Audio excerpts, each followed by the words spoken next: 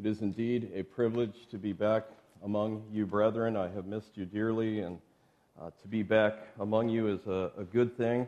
It had only been 2 Lord's Days that I missed, but missing 1 Lord's Day is hard for me, and it's so good to be back among you. And to even see some new faces among us is a blessing. I do thank you for your prayers and sustaining me through the heat and humidity and teaching in Zambia. I'll give a full report after our food break. Immediately following the break, we'll go right into the report. It should take about 40 minutes or so with slides and pictures and all of that. It should be helpful for you to kind of enter into what it was like there in Zambia. And next week, we will be resuming our exposition in the Gospel of Mark, God willing. So just to let you know that. But today, what we're going to look at is the theme of redemption, of which the service has been pushing us towards there, the singing, the content of the songs, the scripture readings, and we'll be considering this wonderful topic today. And I'd ask you to take your Bibles and turn to Ephesians chapter 1. Ephesians chapter 1, I'm going to read in our hearing verses 3 to 14 to gain the broader context, and we're really just going to zoom in on 1.5 verses today. But let's read the broader context of this glorious passage in Ephesians 1. Beginning in verse 3. Blessed be the God and Father of our Lord Jesus Christ, who has blessed us with every spiritual blessing in the heavenly places in Christ, just as He chose us in Him before the foundation of the world, that we should be holy and blameless before Him. In love, He predestined us to adoption as sons, through Jesus Christ to Himself, according to the kind intention of His will, to the praise of the glory of His grace, which He freely bestowed on us in the Beloved. In Him we have redemption, through His blood, the forgiveness of our trespasses, according to the riches of His grace, which He lavished on us. In all wisdom and insight, He made known to us the mystery of His will, according to the kind intention which He purposed in Him, with a view to the administration suitable to the fullness of times, that is, the summing up of all things in Christ, things in the heavens and things on the earth. In Him also we have obtained an inheritance, having been predestined according to His purpose, who works all things after the counsel of His will, to the end that we who are the first to hope in Christ would be to the praise of His glory. Verse 13. In Him you also, after listening to the message of truth, the gospel of your salvation, having also believed, were sealed in Him with the Holy Spirit of promise, which is given as a pledge of our inheritance, with a view to the redemption of God's own possession, again, to the praise of His glory. Let us pray together once again. Our Father, we come before you now asking that you would be pleased to open up our hearts to hear your truth. Lord, we pray that your word would go forth in clarity. We pray that your word would not return void, but that it would accomplish its purpose in each and every soul that is present in this room this Lord's Day. Lord, we pray especially for those who do not know you, who are in slavery to their sin, that they would come and find release from their bonds, that they would repent and confess and embrace Christ by faith.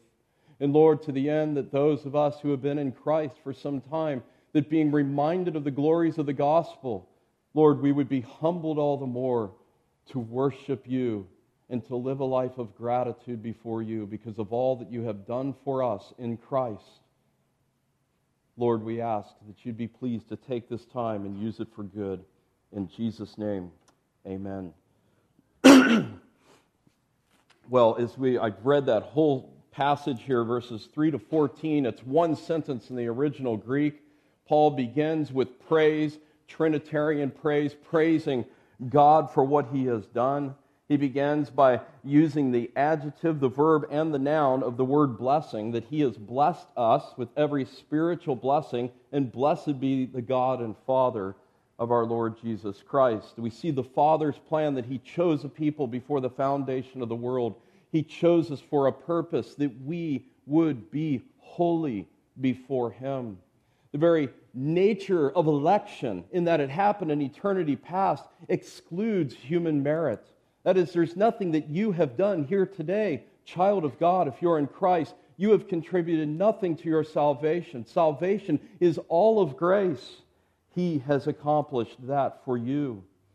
And the Lord is pleased to use the moral misfits, the outcasts, the ignorant of the world, and to take them and to make them His prized possession and to save them, that they might bring glory to Him.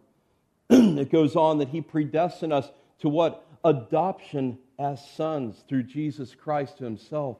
You see, when He comes to save us and He comes to put us in His family, it's not as though we're foster children where we don't really belong and we're kind of walking on eggshells and we hope that we're not kicked out of the family if we mess up. It's not that at all. We are a permanent member of God's household, sons and daughters of God. And it's a beautiful thing. And we're in the process of adopting Emily, who's been with us for 14 months, our little 5-year-old, and we got to sign the papers on Thursday. Well, we are in God's family, and the papers have been signed by the very blood of Christ. And so it is sure, it is steadfast. The blood will not fade away. You are in God's household. And then, of course, He moves from the past to the present, that we have redemption in Him, and that we are sealed by the Spirit. Glorious things, beautiful things. When we went through this some years ago, we spent several sermons on this, just verses 3 to 14 alone. Well, as we begin, and as we consider this theme of redemption, I'd like to give you an analogy. It's an analogy of a little boy who had made a boat, a handcrafted boat out of wood. And he went down by the side of the river, and he tied a string to it because he'd worked so hard on this boat, he didn't want to just let it float away. And so he had a string on it, but he wanted to see if it was seaworthy, as it were. And it was floating along, and he had such satisfaction that he had worked so hard on this boat. And there it was, floating away, bouncing in the light waves of the river. He would pull it back in if it got too far. Well, a gust of wind came, and the string broke. He runs down the side of the shore, hoping that it will come upon the sandy shore. He's running and running until finally it's out of sight. Some days later, he's coming home from school and passing the shopkeeper's window. There in the window is his boat. And he walks in and he says, "Sir, that's my boat in your window." He says, "I'm sorry, sir. Somebody just brought that in. If you want it, you will have to buy it for $1. He runs home and he counts all of his coins, and exactly $1. He comes back to the shopkeeper. He says, here's the money for my boat. So he purchases the boat. He holds the boat closely as he leaves the store, and he says, "Now you're twice mine. First I made you. Now I've bought you." And this is the very thing that the Lord Jesus Christ has done, as He has created man in the very image of God. Sin entered the world through Adam, and so now that image is marred. Now that image is fallen, and we are enslaved to sin, but Jesus comes to buy us back. Jesus comes to redeem us, and it's a real ransom that takes place, and the cost is His own precious blood. So let's consider verses 7 and 8 of Ephesians chapter 1, and we'll consider it under 4 points, and they all begin with R, all speaking of redemption. And the first is this, the rudiments of redemption. What are the rudiments? The rudiments are the first principles, the very basics, the basic things of redemption. So first of all, the biblical meaning of redemption. We want to consider that, and before I give that, we want to say what redemption is not. If you choose to go home and flip on the box and watch this game today that will be watched by tens and hundreds of millions of people, and a certain quarterback makes several blunders in the first half, and at halftime the announcers are saying, maybe Brady can come and redeem himself in the second quarter, in the second half. That is not what redemption is. It's not something goofy like that. Redemption is deliverance as a result of a payment of a ransom. Redemption is pictured beautifully for us in the Old Testament. again and again, and particularly with the children of Israel. They're in bondage in Egypt. They're in absolute bondage. And in Exodus chapter 6, the promise of redemption has been made. But then after the Passover, after they pass through the Red Sea, the parting of the Red Sea, in Exodus 15, this beautiful song of Moses, Moses says, "In your loving kindness, you have led the people whom you have redeemed." A special people of which he has bought back, he has redeemed. Israel was rescued. They were delivered from all of their oppression. They were redeemed. And this is precisely what Jesus Christ has come to do. Christ himself says in Matthew 20, just as the Son of Man did not come to be served, but to serve and to give his life as a ransom for many. You see, apart from that provision, apart from the provision of Christ and that payment that he made, we would perpetually be living enslaved to our sin, in a prison of guilt, blinded by our sin, thinking that we're serving God, thinking that we're doing the right thing, but utterly blinded. But no, he has come to bring about redemption. Now, the word in the original is a beautiful word, packed full of meaning. And literally, it means to buy back a slave or a captive, or to bring about a deliverance. And this is the word that's used throughout the New Testament, as well as in the Septuagint in the Old Testament. Redemption involves the payment of a ransom, to purchase something taken captive.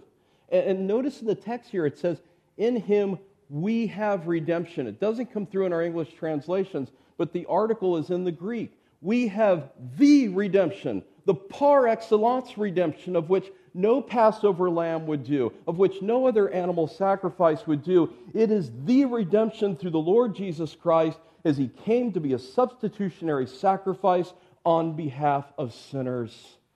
We are having, present tense, the redemption that Christ has brought about. Secondly, you have been redeemed from your slavery. Most of us would agree, if you were saved later in life, that if you have any cognitive experience, whether it's through your preteen, teen years, college days, or whatever, outside of Christ, you were a slave to sin. You were shackled to your sin. You were enslaved before you experienced this new nature. So we can agree, we can identify with this topic. Now, in the first century world, in the Roman world, slavery was a huge business. There were upwards of 6 million slaves in the Roman world. The buying and selling of slaves was a big business. And of course, if you, as a certain family, would come together to say, let's get together a price, let's purchase back Cousin Charlie, who's been enslaved for some years, we'll buy him back to buy his freedom. And you put together all of your money, and when you would go down to the slave market and be the winning bidder to get Cousin Charlie back, a certificate was given at that time from the former slave owner, and it was lutro that it was signed with, which was the root of the word redemption. You have now bought back someone who was a slave, and you would purchase their freedom. Of course, this is the very thing that Christ has done.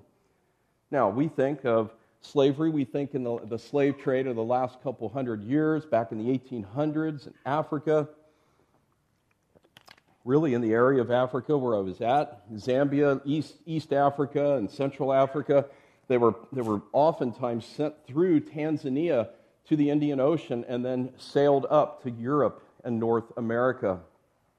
In fact, there was a place there in Tanzania when I was there 5 years ago, a little town called Bagamoyo, which means in Swahili to lay down your heart. That was the last place the slaves would see of Africa before they were put on the boat. They were shackled together by the neck in groups of 100, 10 by 10, marching down, going towards Bagamoyo, the last place they would go. In fact, there's a tree, I've got a picture of it, a huge tree that still has shackles that were screwed into the tree where they would chain them up temporarily before putting them on. Of course, the efforts of Wilberforce and Abraham Lincoln ultimately brought about freedom for these slaves in the West.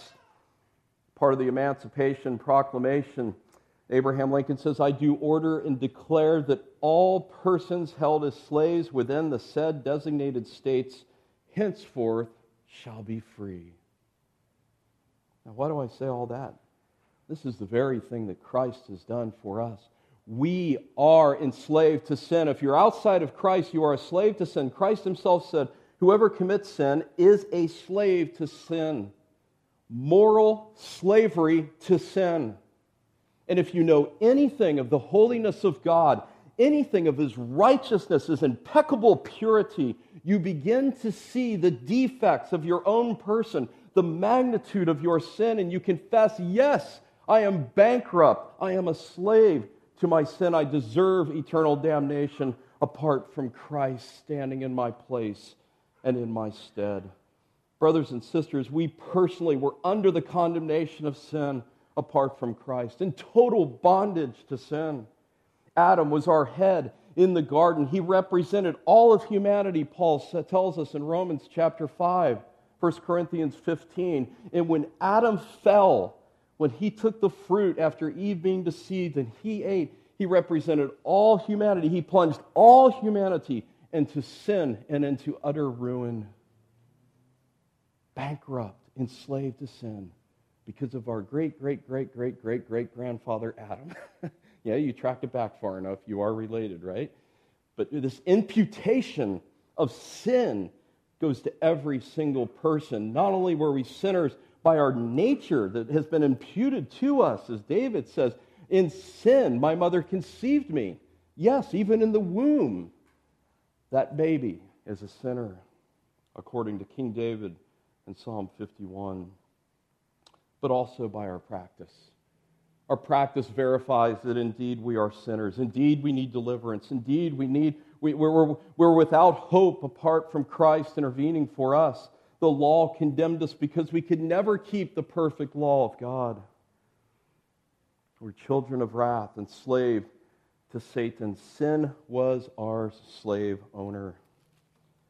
But as it says in Colossians chapter 1, he rescued us, in verse 13, from the dominion of darkness. Notice this, and transferred us to the kingdom of his beloved Son, in whom we have redemption, the forgiveness of our sins. Listen to Paul in Romans chapter 6. Why don't you turn there with me, Romans 6. We're going to look at two passages. Romans chapter 6. First of all, verse 16 to 18. Do you not know that when you present yourselves to someone as slaves for obedience, you are slaves to the one whom you obey, either of sin resulting in death or of obedience resulting in righteousness? But thanks be to God that though you were slaves to sin, you became obedient from the heart to that form of teaching to which you were committed. And having been freed from sin, you became slaves of righteousness. Do you see what Paul is saying for every single child of God?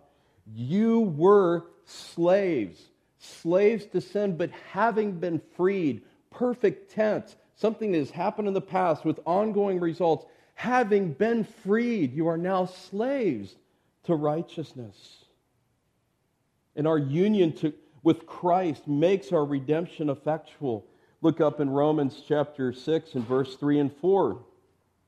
We see this union typified even through baptism. Or do you not know, verse 3, that all of us who have been baptized into Christ Jesus have been baptized into his death? Therefore, we have been buried with him through baptism into death, so that as Christ was raised from the dead through the glory of the Father, so we too might walk in newness of life. Jesus says, I am the vine, you are the branches. We are unified with him. We are connected to him. And every child of God that is connected to him will never lose their salvation. Now, there's another beautiful aspect to this, and that is our future redemption. You say, well, wait a minute. I'm in Christ today. I'm a Christian today. What future redemption? Well, Paul groans. He speaks of this, that not only is it our present possession by virtue of this union, But there's this future aspect as well. When we receive our glorified bodies, when we stand before Him and we see our Savior face to face, there's this future aspect to it when we will have a final and complete deliverance from our earthly bodies and the remaining sin that we battle on a daily basis. Romans 8 and verse 23, Paul says, we ourselves groan within ourselves, waiting eagerly for our adoption as sons. Notice, the redemption of our body. See, so there's a future aspect as well. Not only can we look back before when we were slaves, we look back, we see that, we hate that, and then we relish in the fact that we are having redemption today. He has accomplished it. We enjoy it today in time and space. But there's that future aspect as well, in which we groan within ourselves, longing for the redemption of our body. So those are just a few of the rudiments, just a few of the basic principles of redemption. Much more could be said, but we must hasten on. Let's consider in the second place the remittance that secures redemption, our second R, remittance. And notice what he says back in Ephesians 1. In Him we have redemption. Notice it is through His blood. What is the method of payment? It is the blood of Christ that was paid for the ransom of your redemption. When you remit something, you're canceling the debt. And that's exactly what Christ has done. He's canceled the debt. He's removed the penalty. And this is the cost of our redemption. In chapter 2 of Ephesians, in verse 13, by the way, this is a reoccurring theme through Ephesians, but just look with me at chapter 2 and verse 13. But now, in Christ Jesus, you who were formerly far off have been brought near by the blood of Christ. It is the blood of Christ that brings us near. It's the blood of Christ that brings us in. Hebrews 9, our brother read it in our scripture reading. Without the shedding of blood, there is no forgiveness of sins. Hebrews 10, the next chapter, for it is impossible for the blood of bulls and goats to take away sins. You see, brethren, it was His blood and His blood alone that bought us back from the slave market of sin. He gave His life, He gave His blood, He gave His all as a substitutionary sacrifice for you. For you. You see, I'm concerned that so much of the time, people can come to church, even being Christians, and can come cold to these realities, can drag our feet and just drag in a little bit late. There's no eagerness to want to come to meet with God, and how we need to remind ourselves of the glorious gospel of God's grace, how we need to preach these things to ourselves, that we would come hungering and thirsting after righteousness, that we would come with a passion to want to be among God's people, to help, as it were, recalibrate, to reset the compass to where north is north.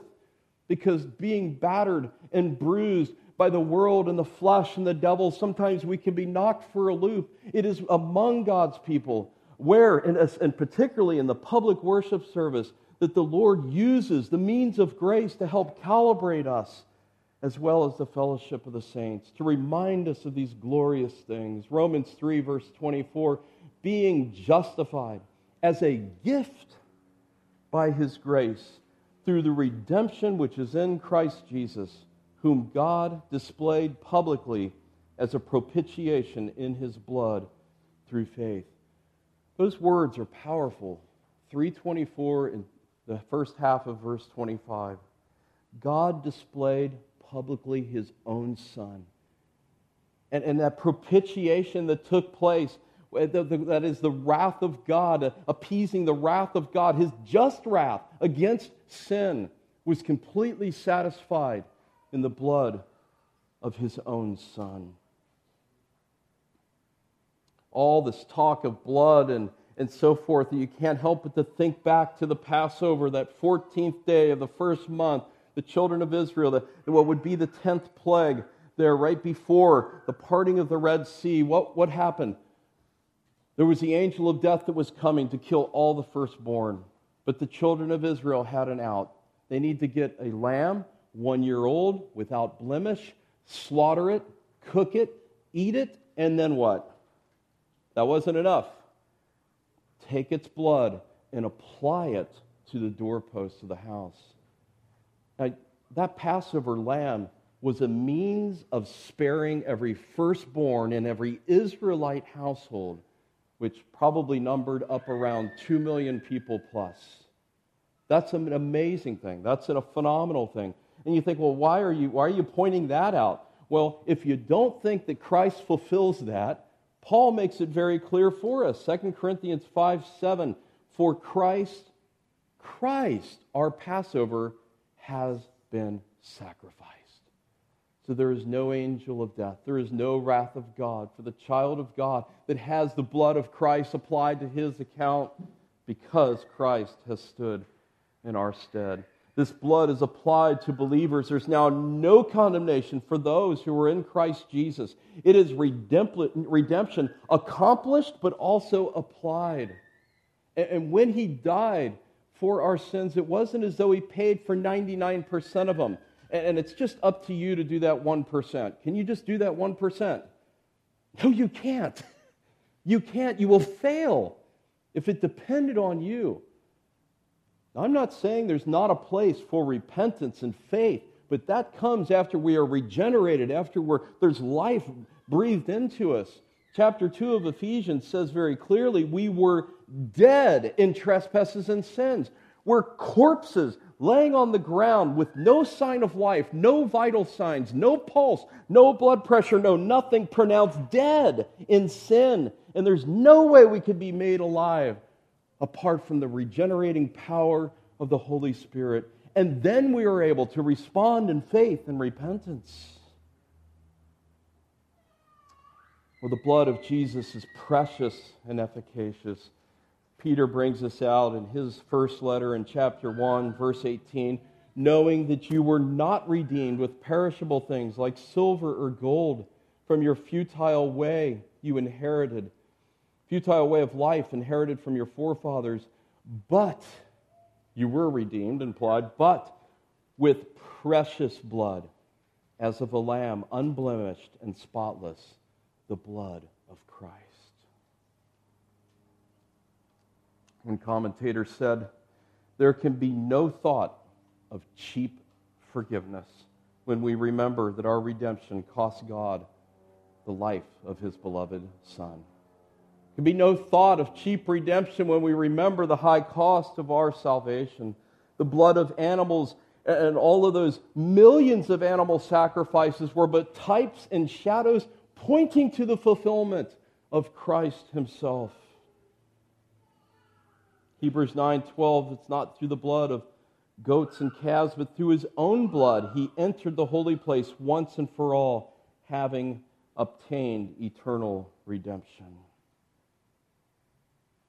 The Apostle Paul, as he's pleading with those Ephesian elders in Acts chapter 20, he's there and he's encouraging those elders, those under-shepherds, to shepherd the church of God. Why, Paul? What's so special about the church of God? And he goes on to say, which he, speaking of Christ, purchased with his own blood. You see, the church is precious because it's been purchased by the blood of Christ. The second person of the Trinity came and donned human flesh and came and gave his life for us. And I hope you're not thinking, oh, I'm just tired, I'm weary of hearing about all this redemption and all of this blood and so forth. This will be the anthem of all eternity.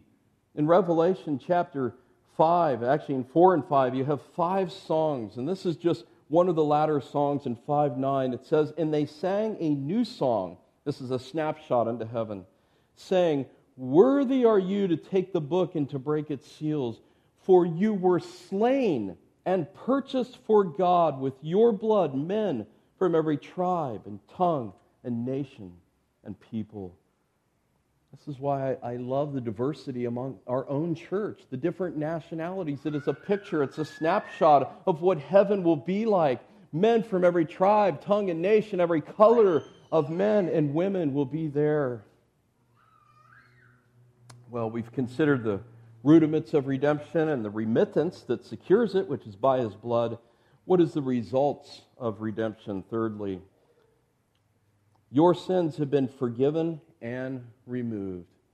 You see, it's not as though you have just, that somehow your redemption's been purchased, but you're still carrying a backpack of all your old sins, books and catalogs listing all of your sins from all of your life. No, they have been absolutely removed. And this is a glorious thing. Listen to Charles Spurgeon. He says, "Could there be a sweeter word in any language than the word forgiveness? When it sounds in the guilty sinner's ear like the silver notes of Jubilee to the captive Israelite, blessed, forever blessed, be that dear star of pardon which shines through into the condemned cell and gives the perishing a gleam of hope amid the midnight of despair. Can it be possible that sin, such sin as my sin, can be forgiven altogether and forever?" That is the marvel of a sinner that has realized that every one of his sins has been forgiven and removed forever and ever. Now, the word Paul uses here is trespasses. See it there in verse 7. For the forgiveness of our trespasses. The word literally means, it's an image word that means to take a false step and to lose my step, as though I would stumble down these couple of stairs. But figuratively, it's used beautifully in the Bible, speaking of a deviation from God's moral standard placed upon mankind. A deviation from his revealed will, revealed in his word. A deviation from living rightly as we are called to live. And so, those sins are removed. Those trespasses are removed. The word for forgiveness is beautiful as well. Remission, remove, it means to release or to send away. The act of freeing from an obligation or guilt or punishment or pardon. It's the very word that's used again and again in Acts through the preaching of the gospel. Repent and believe for the forgiveness, the removal of your sins. Acts chapter 2, 5, 10, and 26, to name a few. And again, this is a beautiful picture of what we read in Leviticus 16, the Day of Atonement. 2 goats were brought without blemish. 1 was slaughtered. The blood was applied to the mercy seat. But what about that second one? One of the few times that there's not blood. Every animal that would enter into the temple court, his life was doomed except for on the Day of Atonement, as far as I can remember. And this particular one, Aaron would lay his hands on the head, confessing his own sins, confessing all the sins of the people upon the goat. And what happened to that goat? Sent away into the wilderness. I encourage you to read Leviticus 16 again. See the beauty and how even this is pictured in Christ. He has removed our sins. As far as the east is from the west, He has taken them away so that we will never have to bear them. Never. Brother, not only does His blood secure your redemption and forgiveness of past sins, but also your present sins. You see, it'd be one thing to know that this is great news, to know that all of my sins have been forgiven from this day all the way back to the day I was born. But what do I do about the future? Well, His blood atones even for that. He has purchased even that. And so when you experience the besetting sins, whatever it may be to describe you, an outburst of anger, getting angry on the road, lusting in your heart for another woman, being envious in the workplace, you husbands leading more like a dictator than trying to picture Christ and His church as you lead your wife sacrificially and lovingly. You children, when you don't obey your parents with something that you're told very clearly to do and you do not do that, these are the sins that we must deal with on a daily basis, and we must remember that even these sins have been paid for. Now, do we have an obligation to make things right? Yes and amen. Keep short accounts with God. As soon as you know that you have sinned, confess that sin to God. Hate your sin. And sometimes we're really good at doing that, but then we stop on the horizontal. And we don't go and we don't say, brother, I'm really sorry. that I said this. That was wrong. Would you forgive me? Keep short accounts with God and man, that you might be above reproach. I love what Paul says, the end of 1 Corinthians chapter 6, you have been bought with a price. And we need to remember that price. Therefore glorify God with your body. We need to remember Jesus paid it all. All to him I owe. Sin has left a crimson stain, but he washes it white as snow. The good news of the gospel. John Calvin, preaching on this text, says, God puts our sins out of his remembrance, and he drowns them in the depths of the sea. Moreover, receives the payment that was offered him in the person of his Son. This imagery we see throughout the Old Testament. Micah 7:19 is one. It says, he will again have compassion on us. He will tread our iniquities underfoot. Yes, he will cast all of their sins into the depths of the sea. It's the very thing we remember in the ordinance of the Lord's Supper. We remember that our sins are forgiven. Jesus himself says, For this is my blood of the covenant, which is poured out for many for the forgiveness of sins. And we'll be enjoying the ordinance of the Lord's Supper at the end of this worship service. So be preparing your heart for that. One of the Puritans said it would tire the hands of an angel to write down all of the pardons that God bestows upon truly repentant sinners. So, the forgiveness of our trespasses, but also we've been freed from the dominion of sin. Paul, preaching in Acts 13, says, Therefore let it be known to you, brethren, that through him forgiveness of sins is proclaimed to you, and through him everyone who believes is freed from all things from which you could not be freed from the law of Moses. The remission of your sins leads to a true freedom. A true freedom, and that's good news. True freedom comes through Christ. Sometimes Americans can worship our freedom, can't we? It can become a cultural idol in which we boast that we're the land of the free and the land of the brave and that kind of thing. And we can begin to worship the freedom that we have on political levels and social levels. And that's wrong. It has surely become one of our national idols. We boast of freedom from debt, freedom from working for a boss, freedom from being in the military, freedom from a bad marriage, freedom from depression, freedom to eat anything we want. But is our freedom really enslaving us? Galatians 5, Paul writes, For you were called to freedom, brethren, only do not turn your freedom into an opportunity for the flesh. It's the sad thing that this is exactly what we've done. In all of our freedom, we have the highest debt per person in the world, the highest divorce rate in the world, the highest consumption of antidepressants, the highest obesity rate is right here in America. Our freedom has enslaved us because we made idols out of our freedom. We need to be careful in that area. The fact is each of us lives for something, and we need to remember the words of our Lord Jesus Christ. He says, No servant can serve two masters. Either he will hate the one and love the other, or else he will be devoted to the one and despise the other. You cannot serve God and wealth. And this is why we need balance. This is why we need that recalibration, as I called it earlier, in our lives, so that we're not making idols out of our careers and out of our children, nice polished idols that they behave so nice on the outside, but inwardly there's no real transformation going on. Even in your ministry at the church.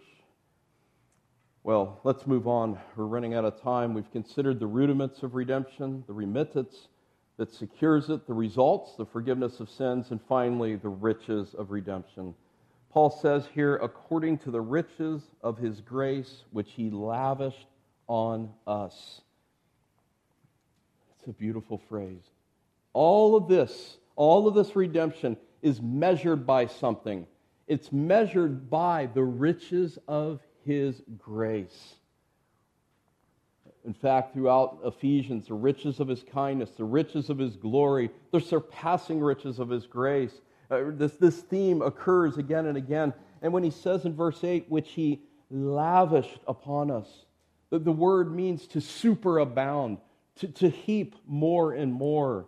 It's like the lifestyles of the rich and famous, the man with the English accent, and then the lavish swimming pool and the lavish this. Well, this is real riches that has been lavished upon us. It means to superabound, to have increasing abundance. Allow me to give you another analogy, just picturing the portions of God's grace. The Niagara Falls, people come from all over the world to see Niagara Falls. Every minute, 200,000 tons of water pass over the falls into the Niagara River gorge below. God could have made those falls 6 inches tall, but instead He made them 12 stories tall. So it would be a wonderful thing to see for those from all around the world. What a picture of God's grace in Christ. It's according to the riches of His grace, which He's lavished upon us. Again, the word means to exceedingly measure, something so far above the ordinary that we would not even know it. You see, God does not come to dispense His grace to you, brethren, with an eyedropper. Here, Len, here's 3 drops for you. You had a good week. You only get 1 drop. No, He lavishes it upon us like the Niagara Falls of His grace, and we are the beneficiaries of this superabundance grace bestowed to us. It is these riches of divine grace that is the ultimate cause of our redemption. And the acronym GRACE, God's riches at Christ's expense. It was Christ that brought these about. And when it says according, the Greek word means to govern something, to give the reason for something, and it's according to His grace, heaped more and more, supersized upon us. Well, having considered just a few things about what redemption is, having considered what Christ has accomplished for us in regards to redemption, let's consider just a few concluding applications. First of all, the fact that God's grace has been lavished on you or me is utterly humbling. Who are we?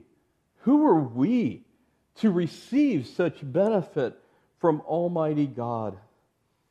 I trust that you know something more about redemption today, or you've been reminded about something that it can cause praise and worship to whelm up inside of you.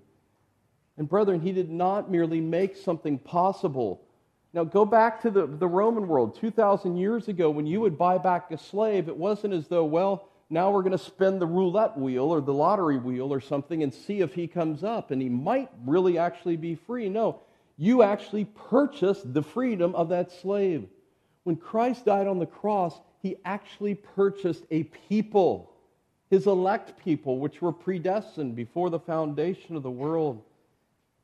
He actually secures the redemption of each one that the Father has given Him. Is Christ precious to you today? When we partake of the Lord's Supper, and by the way, this is only for Christians, you'll be warned about that, but if you're in Christ, can you just kind of go through the motions? Here we go again. Are you reminded in your mind of the preciousness of Christ and all that He has done for you? Are you reminded how quickly your heart can become cold and confess that and ask that the Lord would stoke that fire once again in your heart? All of this privilege that has been lavished on you. And guess what? You've got nothing to pay back. You can put the biggest check in the offering box. You can come here 3 hours before and stay 3 hours after, serving in the church, helping. You've got nothing to pay back. Those are things you should do out of gratitude, but you've got nothing you can do to pay Him back. It is all of grace, a full and a free forgiveness that is ours by virtue of what Christ has done. What do we pay back? A life of gratitude. Seeking to live for Him, seeking to be a light to a lost and dying world. An attitude of gratitude that affects all of life. It affects you in your home, how you treat your wife, how you train your children, how you serve in the church, your commitment to the church. All of those things will be radically affected, but it's not paying God back for what he has already done in Christ. It is all of free grace. 1 John 4:19, we love him because he first loved us. It's the only way we would love is because he's first loved us. John Newton, that former slave trader and wretched sinner, converted in his late 30s, I believe, said this: when we get to heaven, there will be three wonders. Who is there? Who is not there? And the fact that I'm there. May it continue to be an amazement and a wonder to you that who are you that God would have chosen you? If we have been made alive, we are unified to Christ as our head, and our lives should be marked by holiness, conducting ourselves like children of the King. If you're truly a child of the King, you should conduct yourself as a child of the King. And then find great comfort in the gospel. Some of us have scars from our time when we were slaves to sin. Time before we came to the Lord. We have scars, and we think, like as Paul writes in Titus 3, and we also once were foolish ourselves, disobedient, deceived, enslaved to various lusts and pleasures, spending our whole life in malice and envy. But the scars you need to focus on are not those past scars. It's the scars of your Savior. It's Jesus' scars. It will be a constant reminder of the high cost of our redemption, that he's ransomed us by his blood on the cross so that we might be free. And if you're trusting Christ, you're not a slave anymore. You are free. And this is what makes Jesus so precious. This is what makes the gospel something that is to be cherished. This treasure we have on earthen vessels, we cherish the gospel. And if you're here today, lastly, and you're a stranger to God's grace, you're a slave to your sin, you are in absolute bondage, I invite you to come to be released of your slavery. See Christ as a suitable Savior, one that has come to pay for all of the sins of all of God's people. And repent of your sin and come to him. Come for amnesty. You don't have to remain a slave anymore. You can come and be freed. The shackles of sin disintegrated. Seek the Lord while he may be found. Call upon him while he is near. Jesus lived the perfect life that we could never live. But we must trust in him. Receive the gift of God's faith. Don't harden your heart. If you're here today and you're not a Christian, come to Christ. Let us pray together. Father, we thank you that we can be reminded of these wonderful things.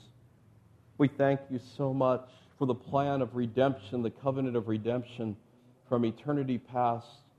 We thank you that Christ is our only mediator, that he is our prophet, priest, and king. Oh Lord, I pray indeed that you would edify each saint that is here. Lord, that you would build up our faith, that you'd strengthen our faith. Lord, for any here who do not know you, may today be the day of salvation. We thank you that you have given us this time in Jesus' name.